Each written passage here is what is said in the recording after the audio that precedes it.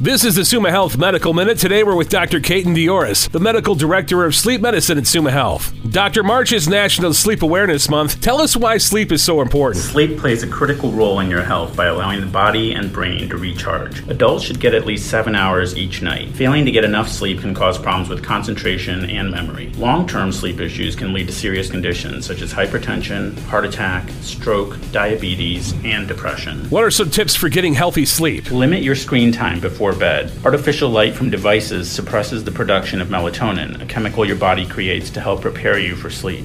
Maintain a regular sleep schedule. Limit caffeine, alcohol, and big meals. Keep your sleep environment cool, and get regular exercise, but not before bed. How do I get help for consistent sleep problems? Talk to your doctor and ask if you should see a sleep specialist. For more information, visit summahealth.org/sleep.